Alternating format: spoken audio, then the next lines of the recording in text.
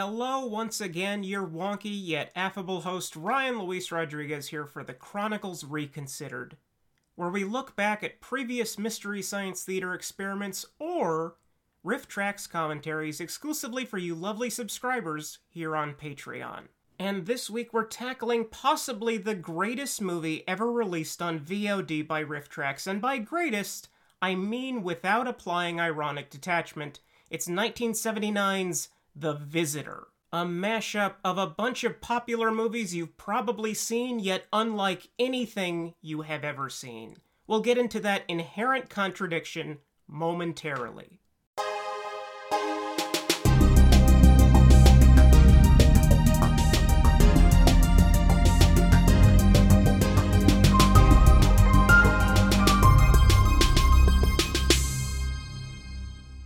What happens when Italian schlockmeisters take the young possessed girl from The Exorcist, cross her with the demon spawn from The Omen, breed that unholy combination with Rosemary's Baby, sprinkle in the spaceships from Close Encounters of the Third Kind, add killer birds from The Birds, cast a stunning amount of stars from old Hollywood, and refract it all through the European art movie lens of Alejandro Jodorowsky's The Holy Mountain? Why, you have The Visitor, which is all of those things at once, yet melded into something much more interesting and watchable than it not only deserves to be, but also should be. It's somehow more than the sum of its parts, and all it is literally the sum of parts. There's something. I can't explain it, Raymond. There's something wrong inside, something terrible. No, she scares me, Raymond.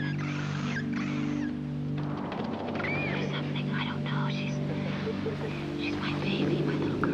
Her name is Katie Collins. She'll be 8 years old.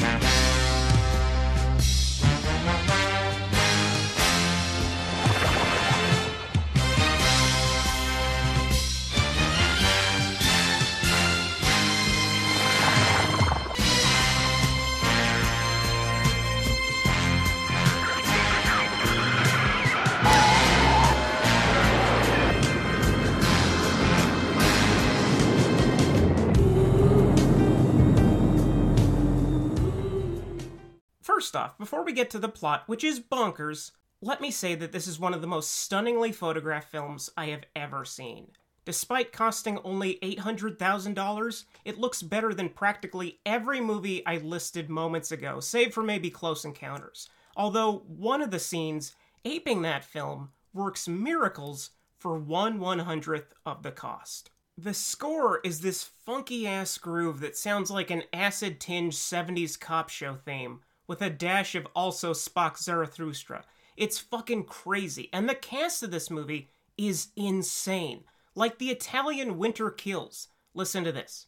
John Huston, Shelley Winters, Lance Henriksen, Franco Nero, Glenn Ford, Mel Ferrer, Sam fucking Peckinpah, Kareem Abdul-Jabbar, Lindsay Lohan, Jessica Chastain, John Wilkes Booth, Marie Antoinette, Mary Magdalene. Okay, so it was all true until Kareem Abdul-Jabbar. Sue me. I got overexcited and listed a bunch of people that I would also like to see in the movie. Okay. We open with the voice of Franco Nero as an unnamed and uncredited character, although his look has led me to conclude that he's blonde space Jesus. He's sitting calmly in a greenhouse with a bunch of bald kids that could be either his students or his children. I don't know. The movie's not interested in telling me. He informs his student kids of a cosmic battle between two metaphysical enemies, the evil Zatine and the totally chill Yahweh, who have been engaged in conflict for millennia. At some point, Zatine made its way to Earth and started bumping uglies with all the Earth women that he possibly could before Yahweh tracked him down and smoked his ass. Space Jesus sends his psychokinetic emissary, Jerzy Koslosowicz, sorry, I don't speak Polish, played by John Huston, who might be an angel or a starman or just a nice Polish gentleman, to Earth to find the possible reincarnation of Zatine on Earth. Or one of his powerful descendants. Or evil manifested as another organism. Don't know, don't care. He's informed that the person he needs to find is an 8-year-old girl named Katie Collins. Katie, like Jersey, has psychokinesis, but is only just starting to harness and understand her powers.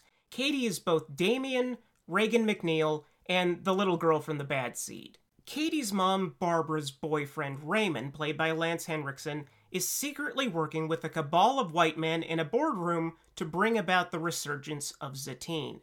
They want Raymond to make a male baby with Barbara, who will then mate with Katie, his half-sister, and their baby will be the second coming of Zatine, unless Katie already is. As all this shadowy stuff is happening, Katie is using her abilities to kill the Cabal's enemies, and it's unclear whether or not she knows what she's doing, or if she just likes killing people and they happen to be enemies of the Cabal. I'm gonna give up saying I don't know if, because I don't know if anything I've said is remotely true, including things explicitly stated. So if I say something happens, just understand that it's my comprehension of events, not necessarily what's actually going on.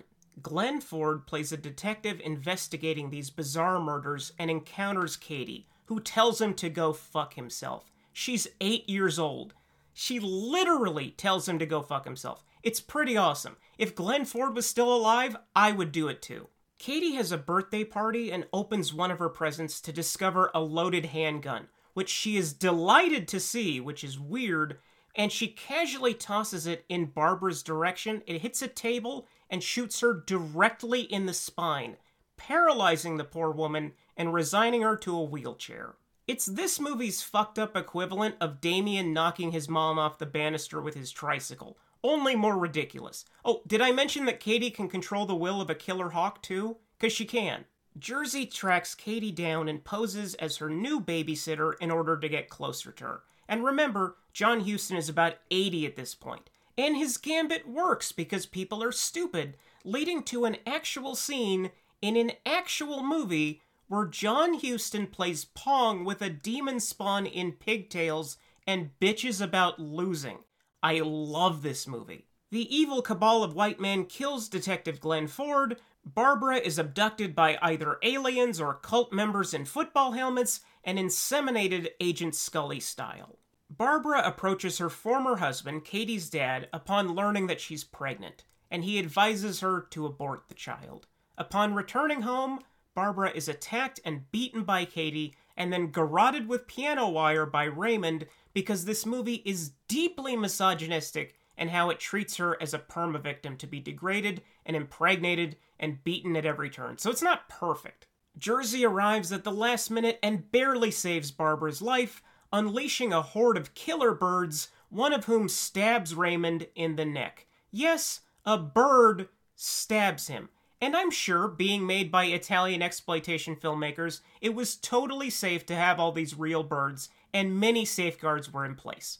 Sure. Katie escapes into a hall of mirrors, like Orson Welles' Lady from Shanghai, and uses her psychokinesis to shatter all the mirrors instead of shooting them, and Jersey somehow incapacitates Katie. Jersey returns to Space Jesus with a newly bald Katie, no longer evil, but still creepy. The end. Did you get any of that?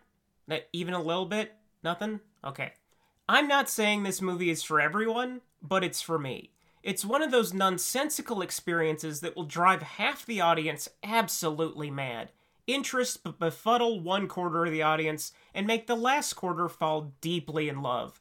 I encourage all those listening to find it unriffed and indulge. If you're listening to this show, you probably are in tune to a similar wavelength, and I trust that you'll be able to stop fighting and just surrender to its overpowering nature.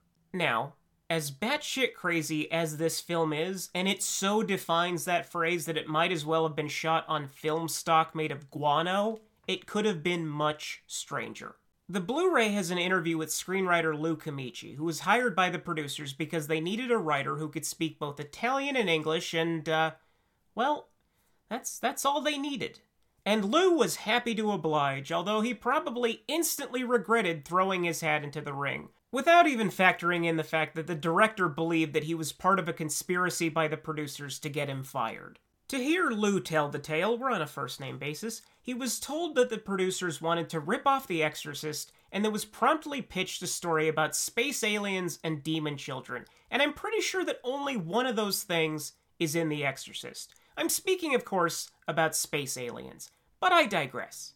Comici did not get along well with Giulio Paradiso, credited as Michael J. Paradise, because Italian filmmakers insist on pseudonyms and insist those pseudonyms not sound like a name anyone has ever had. Comici alleges, says, Paradiso only had ideas for scenes and no skeletal structure or a narrative, and wanted a scene set in a skating rink to transition from Katie doing an ice dance to elephants walking around through the background, but described this in such an offhanded way as if ordering a salad for brunch. When Comici asked, but why? You're never gonna get them, it's too cost prohibitive, but it also doesn't make any goddamn sense. Why elephants?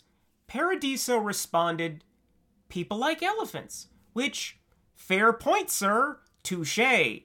People do like elephants, like circus folk, and Republicans. In a more disturbing fashion, Paradiso also repeatedly requested multiple scenes of characters on the toilet, which Comici bristled at, rightly believing that American audiences would find it unpalatable and, well, repulsive. And Paradiso, ever the card, responded with, people take a shit every day. We should have it in there.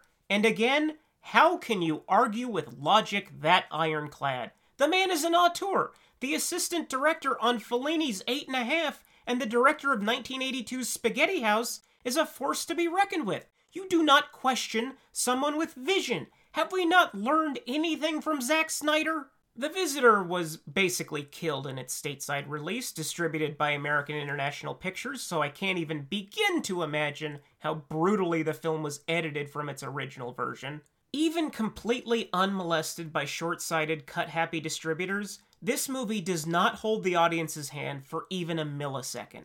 And while I appreciate it as a cinephile now, in my mid-30s, the average AIP audience would never tolerate it in 1979, nor would any regular audience member. The film would need to withhold at least our pinkies, if not 2 or 3 fingers. But the problematic saints at Draft House Films resurrected the film for both theatrically and on Blu-ray in 2014, and God bless them for it. It's also had some influence on the filmmakers of today. If you have access to the movie, I want you to take a good hard look at the opening scene, which is also the episode artwork for this. It's set on some cosmic expanse covered in snow, the sky's melting, amorphous orange blobs slowly bubbling on the left side of the frame, 2 figures in hooded cloaks engaging in a slow burn duel of withering glances. Now subtract the amorphous orange blobs, and you have the iconography of the climactic lightsaber duel on Crate in Rian Johnson's masterful film Star Wars Episode 46, The Last Jedi. Rian is one of the most passionate cinema bros currently making movies, so it's entirely possible that he had seen the film exhibited at the New Beverly Cinemas in Los Angeles before Draft House resurrected The Visitor, or maybe watched it during pre-production, which is right around the time that this was re-released, and then fell in love. Or it's a complete coincidence, but I doubt that. And yes, I just called him Ryan. We fellow Ryans are on a first-name basis, in that we all have the same first name. Sorry.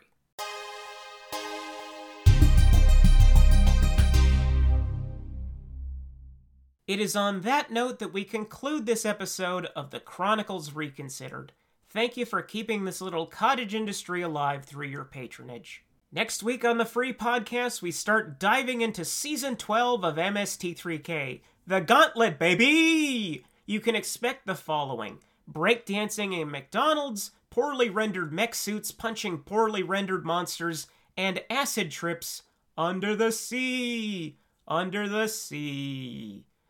Ugh. Of course, you already have access to next week's episode here on the Patreon feed, but you knew that. Next Friday, April 23rd, I'm discussing the sequel to Atlantic Rim Resurrection, with my friend Carrie Lucen of the Daleks Aren't Robots podcast. I just realized that both her podcast and the movie feature robots, which I didn't bother to think of when I asked her to be on the show. I'm accidentally brilliant. Who knew? Until then, take care, and thank you for being a subscriber.